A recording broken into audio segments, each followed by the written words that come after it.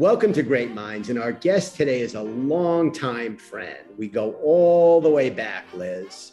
And I'm talking about the Chief Executive Officer of Shift Paradigm, the lovely and delightful and brilliant Liz Ross. Welcome, Liz. Well, thank you so much, Matt. What an honor to spend some time with you today. I'm really excited. This is a reunion. So absolutely. We met right when we started Advertising Week way back when you were working alongside another legend, the great Matt Freeman at Tribal DDB. One of the best. One that still is. And you are still a force of nature today. So, Liz, there's so many places to start with you. You've had such an interesting career. We're going to try to hit a lot of it. Right. I know a lot of folks who in school majored in different things and sort of inadvertently ended up in the advertising business. You go to Michigan State and you get a BA in advertising. So sure, clearly this was on your mind. I knew when I was 11 that I was going to work in advertising. This was my lifelong dream. My mother is an artist and my father is a computer programmer. And to me, advertising represented the very best of left brain and right brain thinking. And so I knew as a kid that I wanted to do it. I researched schools that were sort of focused on advertising. So University of Texas, Carnegie Mellon, Michigan State. And for me, I never wavered. My internships were all in some form of marketing. And I have stayed consistent since I was 11. That's amazing. Was there something that you remember when you go back into the catacombs of your brain that sort of set you on that path? Yeah, you know what? It's somewhat embarrassing, but yet perhaps how many decisions are made. When I was 11, I would spend the summers with my godmother in Chicago. And one day she was a real estate agent and she needed to spend the day showing houses. And so she asked if I would spend the day with a good friend of hers who worked in advertising. And so I followed her around. She worked at BBDO in Chicago, and I spent the day with her. And at the end of the day, we went back to her condo and swam in her pool. And I remember thinking, this is the most glamorous life I could imagine. Wow. And here, all these years later, that many years later, we won't reveal any, compromise any. Thank you. Yes. Thank you. So you end up at one of the great shops. And one of the things that I lament is we've lost a lot of great brands within the advertising world. One of those, absolutely legendary, I'll still call it J. Walter Thompson. It was absolutely JWT before they killed it off. But you end up working in biz dev at JWT. I think that was your first job. It sure was. Actually, my very first job, I started at J. Walter in the graphic design studio. Okay. So I was keylining ads. I was doing layouts, and I quickly realized I started working on new business, and I would design all of the different materials for the new business pitches. And I would work, we worked 1 hour, 1 week, we worked 90 hours, just insane amounts of time. But what I quickly realized was that we could be smarter about how we pitched. And the best part was, because everybody at that time was very uncomfortable with the computer, they would take me to all the meetings. So I was this 22-year-old kid sitting there. I would watch them pitch Michael Dell for his very first television campaign, or at the time, Bob Eckert was running Kraft. And so we'd go in and pitch. I get to watch them pitch. And my job in the meeting essentially was to advance the slides. But I had spent all the time building the presentation, rehearsing them. So I knew it so well that I could advance and help pace them, that I understood how they were sort of reforming and reshaping the agency. And what I realized was that business development is the lifeblood of agencies. And it is where you pitch who you want to be, not necessarily who you are. And in fact, what clients are buying in that room is who they wish they were, not necessarily who they are. Very well said. And Liz, not only did you have a passion that you were able to fulfill, but you also very early embraced technology before most of us knew what it was. Where do you think that came from? Yeah, so that is all my dad. So remember, my dad is a computer programmer. So as a kid, before many people sort of this was common knowledge, my dad believed that we needed to understand how to program video games before we were allowed to play them. So we were learning basic, again, if then commands very early. We had a home computer before almost all of my friends. And in fact, I took in 1990 a Windows 3.1 machine that cost $3,600 with 40 megabytes of memory. 40. How possibly could I have filled all of that to college? And I networked it in. I was able to log into some of those early systems in college, and then ultimately jumped into sort of hardcore when I was doing design work, jumped into computing. But for me, the technology is just an enabler, right? It is sort of glue underneath, and it has permeated my career and really has been sort of the constant is sort of what's next, what's now, that premise of learning and embracing technology. Again, not because of what it individually does, but how it all connects. And I would think as part of sort of the foundation for you leading some great shops over the years, understanding what's going on in the engine when you pick the hood up, that's got to be very useful, to say the least. It is, and it allows, I think, the ability to create better ideas, to understand client issues more deeply, and to really be able to design solutions that fundamentally are going to work, because the technology isn't, I've never seen it as sort of this either great evil, which it is not, or this great solution. It's neither of those things. And so understanding that mid-ground, I think, is critically important. So you then, Liz, sticking with that notion of biz dev as the lifeblood of any agency, move on early days, moving great clients like Delta and GM and Visa, sort of their very first forays into the online world, working at Modem Media, also in Chicago, as I recall. That's right. So I joined in 1998. Modem was really the first digital agency. They actually did the very first banner on the web for AT&T, and it was on Wired. And the banner, actually, the joke is that the banner said, will you click here? And then the resolution was, well, you will. The joke obviously being that actually no one would, but it was a good thought at the time. And Modem was really innovative. So building Delta.com, you mentioned a bunch, Citibank.com. And those days were pretty heady. Those are pre sort of internet bubble. And I started in the Chicago office, and then I moved to Connecticut, where the headquarters were out in Westport, and commuted between Westport and the Manhattan office. And things just exploded. And then I ended up in 2001 going to San Francisco. And then I spent the next 10 years out on the West Coast. But that really, we grew to 1,200 people. We had offices around the world. We beat Digitas for the General Motors account, which was $6 million. I mean, it was big, heady times. And it felt like we were the kids under the stairs that were going to change the world. So here we are in 2022, and it still feels like a lot of the blue chip companies of our country are still trying to figure out digital. Back then, you're talking about, really the end of the last century and beginning of the 21st century. What would you look back on and say about the digital savviness of the leaders of those companies? You then moved on and worked with Coke in a lot of big, important projects. Have they gotten smarter? Did they have any idea what they were doing then? Do they have any idea what they're doing today?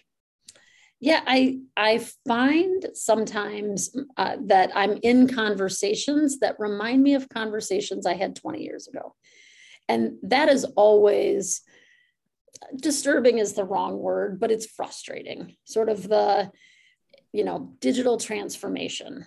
Like, if you know me well, and the idea that a digital transformation exists means that somebody in the world must be making an analog transition. So I don't really know what that means anymore, because everything is digital and companies are getting savvier. I think in those early days where we had conversations, if you can believe it, about whether or not Delta needed to own Delta.com, because they didn't. A guy was parked on it. He had made them an offer to sell it to them for some amount of money, and they didn't do it. And for years, Delta was delta-airline.com. And so you go back to those times. McDonald's didn't own their URL. All of these sort of really interesting and pretty fundamental discussions. So I would argue then that clients were very trusting and knew they needed to make this transition. I think things started to slow when suddenly everybody felt like they understood it and that they had all the answers. And so agencies were trusted less. Clients were sort of doing their own thing. And here we are today, 20 plus years later, and we're still talking about customer control. We're still talking about delivering the right message to the right person at the right time. We're better, for sure. We're better. And certainly some of the biggest companies in the world have gotten incredibly smart and savvy about data and messaging. But we've still got a ways to go. And that's pretty amazing. We all spend many hours of many days talking about how much the world has changed and how fast everything is happening. In truth, when you look backwards, a lot of things have changed for sure. But there are many things in marketing and advertising in particular that are relatively stagnant. And that sort of always, I always love to dig into the why, but that there very much are sort of these planks that exist in the industry that feel somewhat immovable. And, again, I think we've got a ways to go. I think you're right. And it's so en vogue to use that phrase, digital transformation. It almost has come to mean nothing at this point. Exactly. It is branding. It's a word like branding. To me, I don't know what that means. Yeah, no, I agree with you. The number of players who are around then, talk about the landscape, because a lot of those great names and brands and players have disappeared. When you look back on that period, not only creative shops like JWT, but so many of the technology-driven players. Who were some of the big players who you dealt with then who you thought would make it and perhaps didn't? Yeah, it's a great question. I mean, I think if you look at the roll-up that Seneca did that Omnicom bought, so Organic, Agency.com, and there was a third. See, can't even remember it. I would have thought those brands would have superseded the agency brands faster. And in fact, they just sort of were subsumed into BBDO, DDB, and TBWA.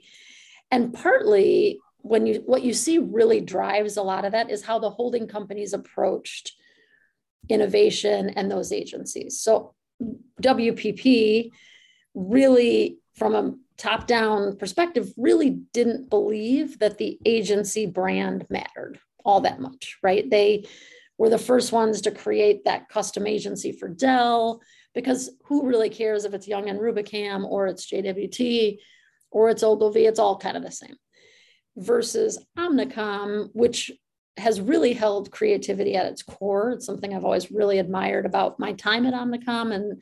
And so then you get an IPG in the mix, which has sort of taken a whole different approach. So when you look at those players, and I think back to Digitas for sure, of that time it was called Bronner, Schlossberg, and O'Neill, right? Those way back in those early days. Some of those brands have continued, but even Digitas is now, there's Publicis Modem, because, Modem was bought by Publicis. There's been this real mashup or consolidation between things that were historically analog or historically digital. Again, understanding there's really, I don't know what that means. And so VMLY&R, right, is a great example of that. And it's ironic that an industry so focused on building brands is so terrible at managing their own. But you really see it across. You see it across the industry. And I would argue that it's primarily driven into how the holding companies think about those brands is really where that is primarily happening. And with the benefit of hindsight, yeah. do you think the holding companies in particular, but in general, has the industry devalued the importance of charismatic leaders and personalities in favor of just an embrace of data and analytics and all the intangible tech-driven pieces of the business? 1,000%, 1,000%. I think the industry is playing it way, way, way too safe. And, even to sort of responding to the politics of the day. And, I saw a headline this morning that was about, the advertising and marketing community has a critical responsibility as it relates to gun control. And while I think it's a key issue and you can't have lived through the last week and not thought about it or what is the industry's responsibility? Are we supposed to create more pro bono campaigns that nobody looks at? And I think we have to really look at where we as an industry lead and push. And I think because everybody got so risk averse, no one was willing to sort of put a stake in the ground and let, leaders and people that are charismatic and agency people are notoriously unpredictable, I would say. And that's what really has made this industry so much fun. And it's also a lot of what has gone, unfortunately. Yeah, I lament the loss of a lot of those charismatic leaders and hope that will come back. I worry about the dominance of, the rise of the engineer. Yeah. And okay, so interesting stuff. I could talk about this forever. So let's talk about where we met, which was at Tribal DDB. And when I tell the story, and you know it much better than I, going back to that time period, there were really two agencies that were first to the dance. One was RGA, of course, the great Bob Greenberg, who was in digital before any of us knew what it was. And then there was our mutual friend, Matt Freeman, and Tribal DDB. You started there as a VP, you rose to become the president of the agency and had a great, great tenure there, about 5 years or so as president. Yep. Talk about DDB, Tribal DDB, and what it all looks like reflecting on it almost 20 years later. Yeah, this is the dragon I chase, because those times were so magical and challenging, but in the best possible way. I have been, since I left Tribal, looking to recreate that every step of my career. And I've told Matt that. And what was amazing about that time was that we were in this agency inside of the DDB framework. And at that time, it was run by Keith Reinhardt, right, and Ken Case, who loved creativity and they loved the power of ideas. And what we were doing was sort of off to the side and, really sort of challenging how creativity could be brought to life through, these emerging channels, websites and online advertising, email, all of it. And it was amazing. I mean, I was lucky enough to be a part of the pitch for Intel with a very small Omnicom team led by John Wren himself. And, we pitched and it was just, now we didn't win, but it was transformative to be in those rooms and to talk about sort of what's the future of the space and the future of agencies. Tribal was incredibly successful, incredibly. I mean, we were delivering high margin work, which was a surprise to the agency that had sort of lost focus on silly little things like margin, but also work that was brilliantly creative, right? The Shave Everywhere campaign, if you remember, Mm-hmm. that again changed the way that product launched. We could tell a product story, we could be funny, we could be memorable, all the things that had sort of been ascribed to television and not to anything that was happening in online. And there was a really small group of us that were doing it. Matt had sort of 4 key people, and Matt himself, as you know, is literally one of the best people that walks the planet, truly. And the 4 of us built this gigantic global agency, and it was magic. It really was. And unfortunately, Ken Case dies, again, much earlier than obviously expected, changed the trajectory, and the new management at DDB really saw tribal as a threat. And I don't know if this is public knowledge, but I'll share it with you because I think it's enough time has passed. But we had put together a presentation for DDB's management that took the assets of tribal and the assets of DDB, and we merged them together to create 2 fully integrated companies. One was going to be called Tribal and one was going to be called DDB. And we looked at potential account growth. We looked at conflict management to really build the whole thing. And the management of DDB summarily rejected it. And what they did was ask us to live in the gray and carry 2 business cards. And for me, I can't do that. I can't pretend to be both things. I sort of plant the flag and I live and breathe the brand that I'm working for, because I actually believe that matters. And so at the end of the day, that was the death knell for Tribal. But it was an incredible time and a life-changing experience.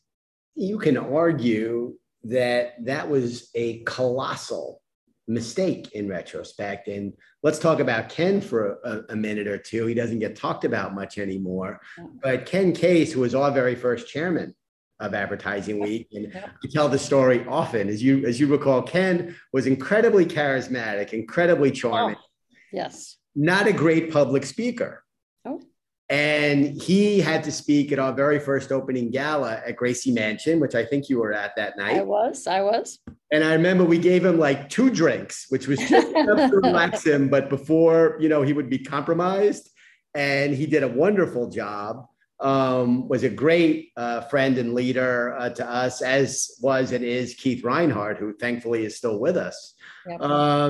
But Ken really understood Matt and you and the leadership team.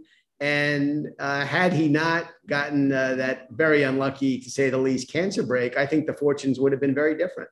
I 100% agree with you. I thought that my career, I was DDB, Omnicom, Tribal through and through. And I do believe that a lot of what we had put forth would have come to pass. And I think it would have sort of changed DDB's trajectory in what I believe would have been an incredibly positive way, because they really would have led and been, easily 10 years ahead of sort of the digital transformation. There's that word again, of the other agencies. And they would have been fully integrated long before other agencies had even started down that path. And I know they still have some strength in different parts of the world. I think their New Zealand office is still really strong. But Amsterdam, when you look, where? Amsterdam. But when you look at their fortunes relative to their, brother and sister, BBDO and TBWA over that same period of time, it's a very different story. Very much, unfortunately. Interesting. And you then, as it sort of all unravels with the decisions Omnicom made to effectively kill it, you go to Digitas. Yep. And I'd love to talk about that a little bit. You also had a great tenure at IPG, and uniquely would love to get to, and take it any order you like, perspective on the different holding companies, because you've touched just about all of them. I sure have. So I went to Digitas to work for Seth Solomons, who I still think is just underappreciated in his thinking and strategic sort of fortitude. And I did it really because after leaving Tribal, which, as I think you know, but it's always worth saying out loud so people don't think, or it normalizes, right? But Tribal surprised me and fired me. And I had made my number. I had done everything asked of me. And I've never been more shocked. I've never been more shocked then or since. And because I had really felt like I was Tribal and I was carrying that flag. And so that changed a great amount of my life personally, frankly, and professionally. But when I looked at my options after Tribal, and I had a number of them, I had conversations with Miles and, different sort of organizations. Digitas had bought Modem. And there were still people that I knew from Modem. I knew David, obviously, from when we were all sort of working together. He was close with Matt Freeman. And for me, going to Digitas felt a little bit, even though it wasn't exactly like going home, because I loved what Digitas was doing with data. I was really interested in how they were working that side of the angle. And then obviously inside of the Publicis family, which I hadn't, holding company family, which I hadn't touched. And then Modem was sort of subsumed into that culture. So it was much more Digitas. But again, I liked it.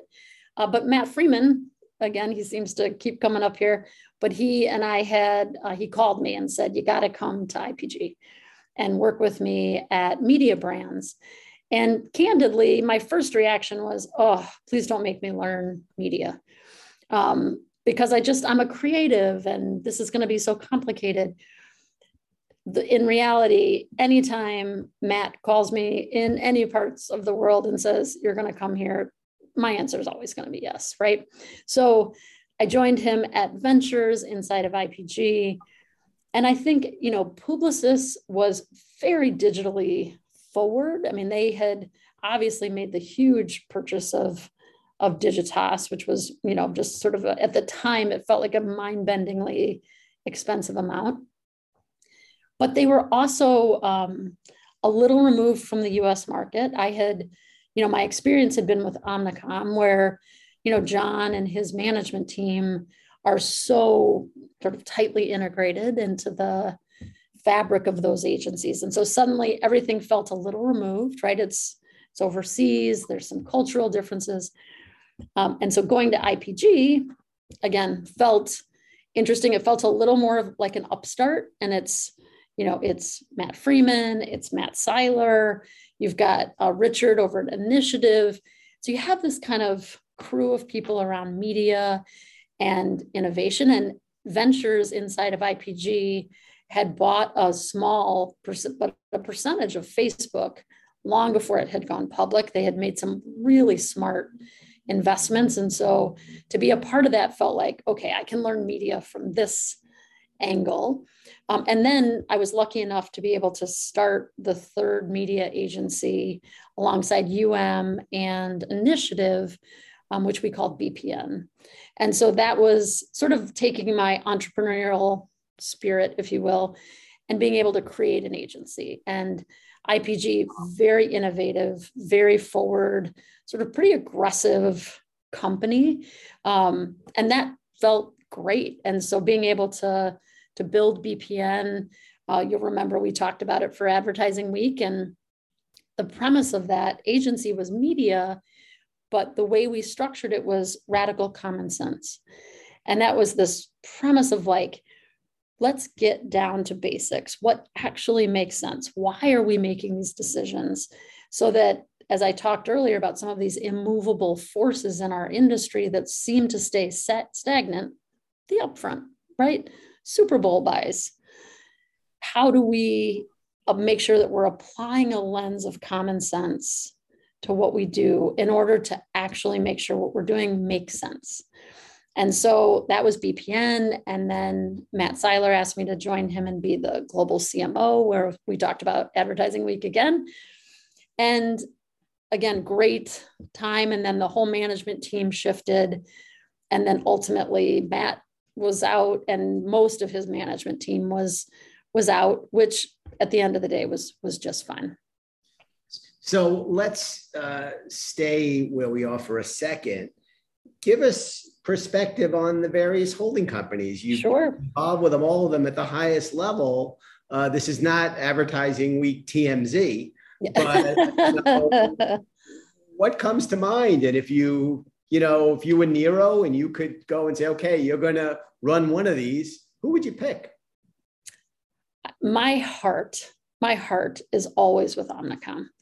And even though I was fired from Omnicom and spent 6 months on the floor of my house trying to figure out who I was, I think Omnicom is just an amazing company. And if you look at its origins and you look at Keith and you look at, Keith hired John Wren to be his finance guy, it really is a company that is built on the power of creativity and the power of ideas. And, John at his core understands that.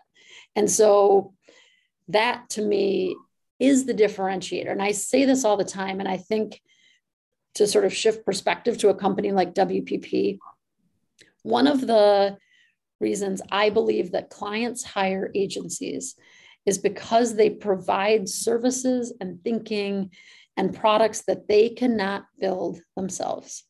And so to your point about the characters, right? We have to be different. If we are simply meant to dissolve inside of our companies with blue shirts and khaki pants, there's low value there.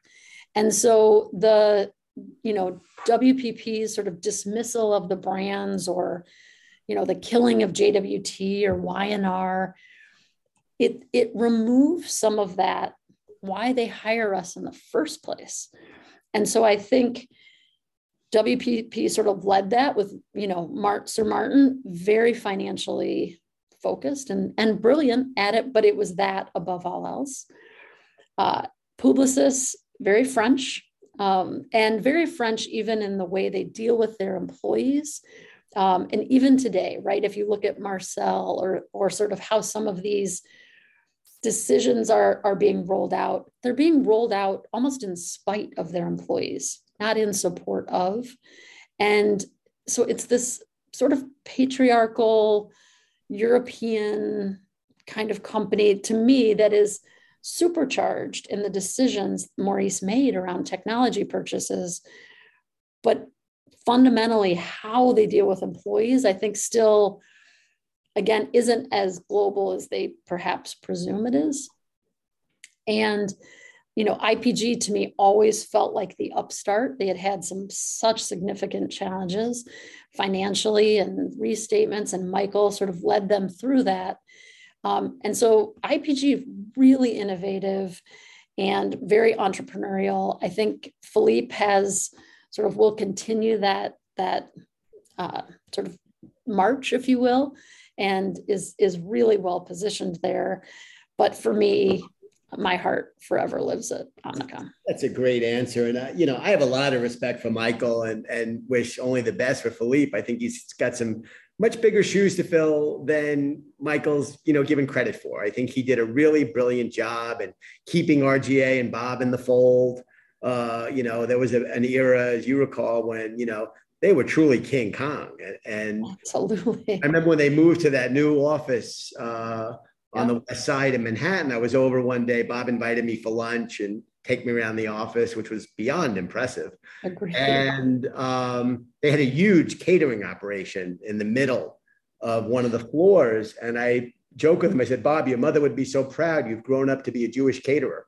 and the enormity of what they mean in history to our industry, I think, is not given credit, along with Tribal DDB. So I'm glad we got to talk about Tribal in particular, of course. Let's talk about another big area as we tackle big pieces of the pie, and that's the evolution of creative the last 20 years. And I noted your comment, Matt, please don't make me work in media. Yep. Matt Freeman. But an awful lot of the great creative work that we're seeing now is coming on the media side. And that's a significant change. Yeah. I'd love your perspective on sort of the evolution of creative, going back to your early graphic design days at JWT in the early 90s, right up until today. Yeah, it's a great point, and it's something I think about often. What happened in creative was, instead of moving upstream with the strategy, if you will, it almost moved closer to the money, right? And so you actually saw the channel dictate the creative, as opposed to, here's the idea, now how can we make it work in this channel? So, TikTok, right? One of my current and embarrassing addictions. It's a totally different format. So it almost dictates the creative versus the other way around. Sort of what will work on TikTok is very different than something that would work on a television campaign, despite the fact that both are video. And so I do think that media is a place for a great deal of innovation. And the industry would be wise. Everybody's talked about it for 20 years in the context of conversations we've been having for 20 years. It's silly that creative and media are separate. It's silly that, it's no longer a clout game. So it's, to have these massive agencies that are divided and, hey, we're all under the same roof and we work together, like, get out of here. These things should be back together, because to your point, the innovation is happening really closer to where the money is spent, and getting our greatest creative minds, thinking about them at a early nascent level, would make the industry better. And the divide actually, I believe, long-term hurt us as an industry in many cases much more than helped us. And yes, we needed to negotiate more effectively with a broader mix of companies.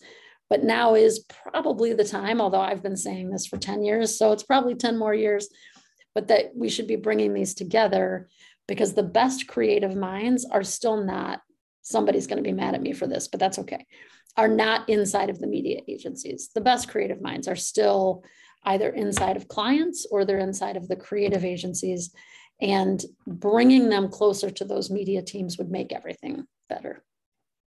And you've been a passionate advocate for creativity while embracing technology your whole career. Yeah.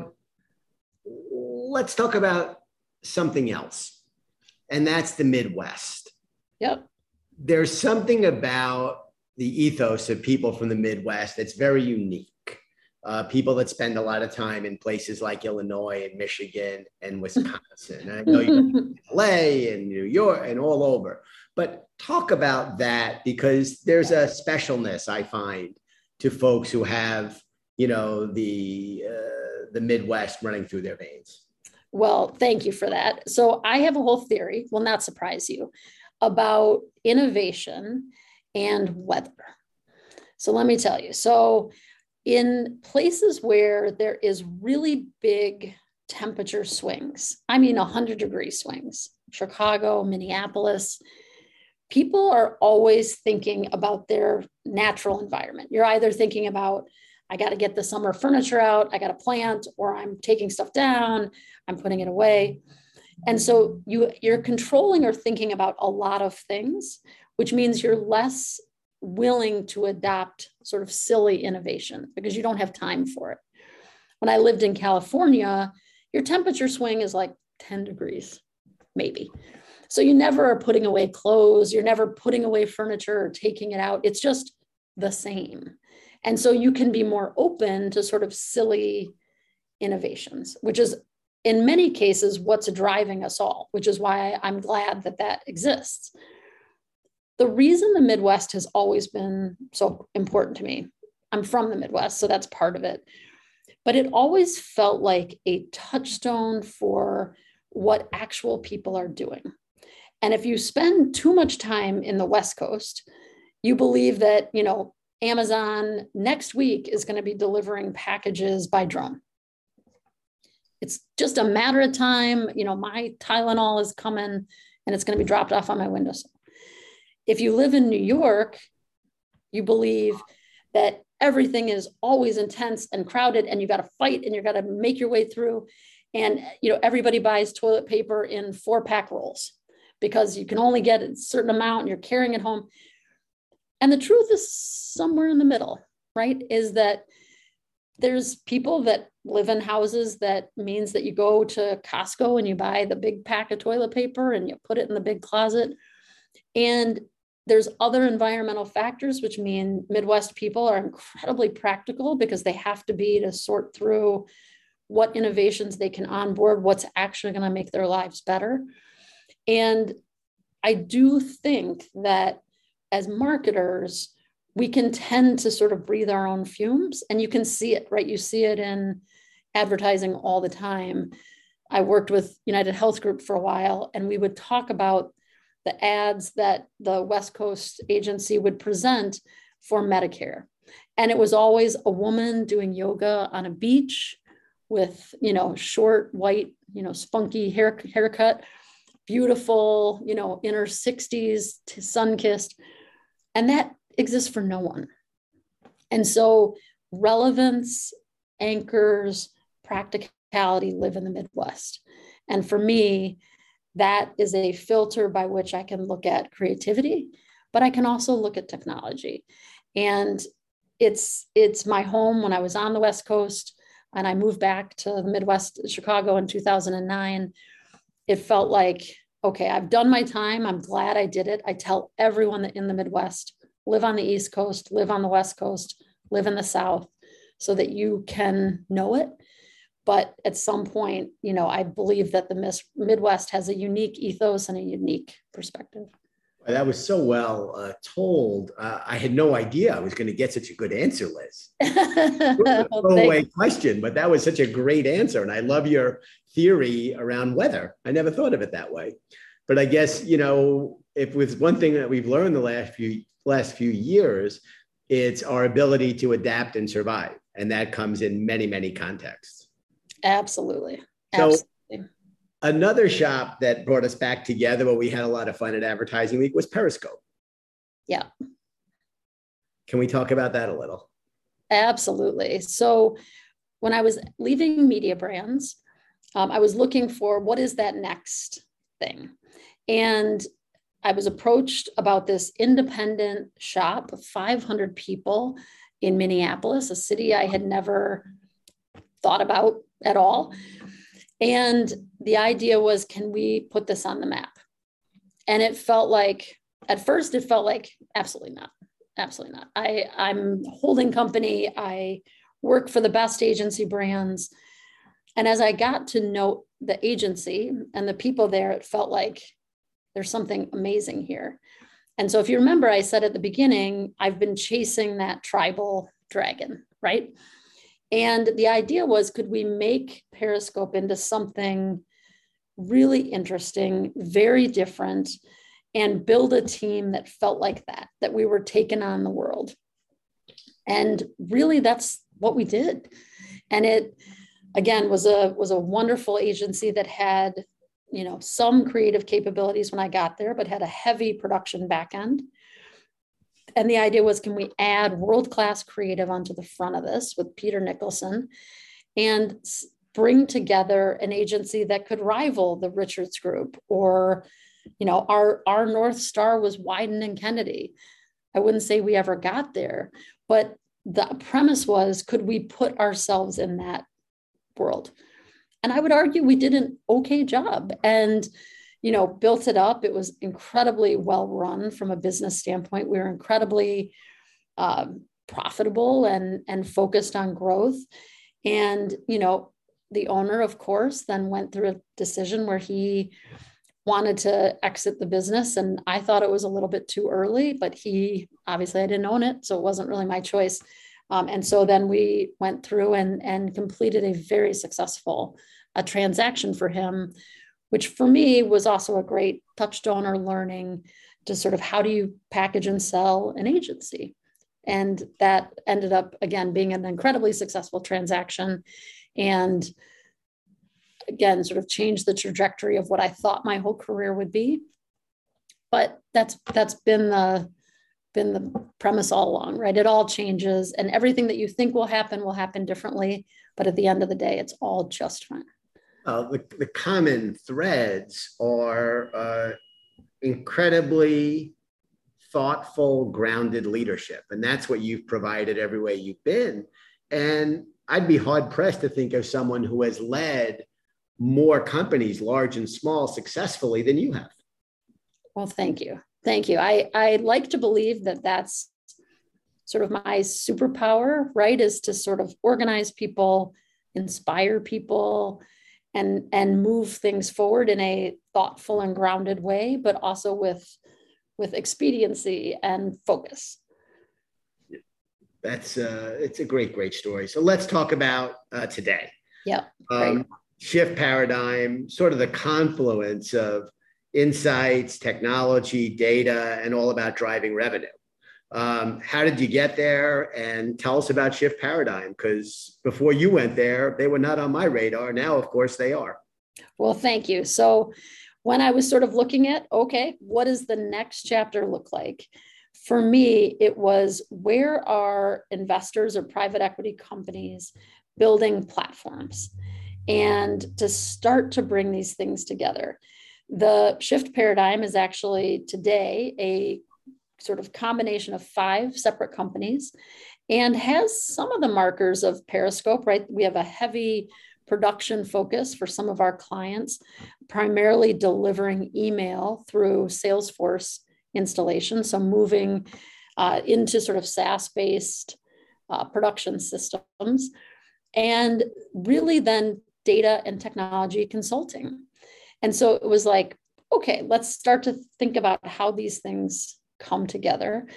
And I love that kind of challenge. What I hadn't done was worked in a private equity backed platform. I had frankly run from it for most of my career. Most notably, and I tell this to his face all the time, but my brother is in private equity. So I was always worried about working for my brother. And coming here, when I started to look at it, it felt like we had such an opportunity. Today, again, to the point of 20-year conversations, we've been talking about customer data for 20 years. We've been talking about the implementation of technology to capture and journey and deliver messaging and structures and relationships with companies for 20 years. Today, what's out there is, almost 100% of companies are investing in some level of SaaS-based system. They're investing in CDPs or data lakes or some version, and yet nobody's moved all that far ahead. And so to me, it felt like I could start to bring sort of these set of capabilities together.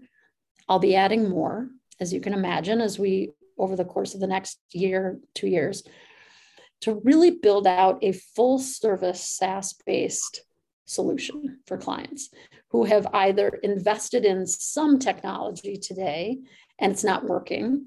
They have incomplete tech stacks, or they're companies that don't have a lot of first-party data. And now with the elimination of the cookie, are sort of casting about, trying to understand what they can leverage, where they can find it, things like dark social or other ways to really understand who they're talking to.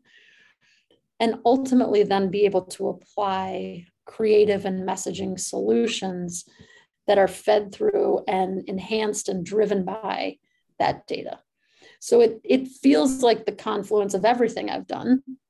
And maybe that's wishful thinking, but it all has led me here. So I'll take it as the win. But the idea is really to take data and what we know about customers and be able to actually deliver messaging, creative ideas that ultimately help companies grow. And it sounds so simple, but ultimately there's a million gaps in there that we're working to make better. Well, it sounds like that you're positioning the company to deliver on the promise that mostly goes unfulfilled. Exactly. And to maybe, just maybe, if I make progress, that the 10 years from now, when we're back together, hopefully we're all in Florida on a beach somewhere drinking margaritas, that we won't be having the same conversation 10 years from now as we were 20 years ago. And that we have moved forward and that we've connected all of these dots. Because remember, technology is the glue. It's not an individual solution. You don't buy Salesforce and then everything gets better. It's just glue. And so what we're looking to do is to connect the pieces to make, again, the conversations we had 20 years ago be different 10 years from now.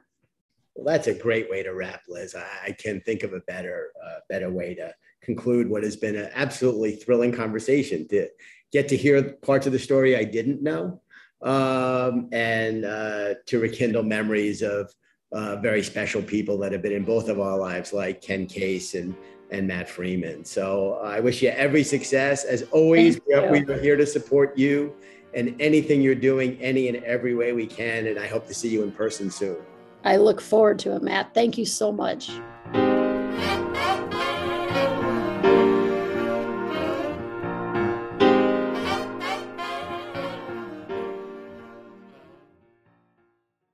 Chaptering and other structural elements for this podcast are powered by Snackable AI. With the ability to unify all content in one place, have AI distill the best insights instantaneously, and share them seamlessly, businesses on Snackable create more relevant value for their audiences faster than ever before. Learn more at snackable.ai.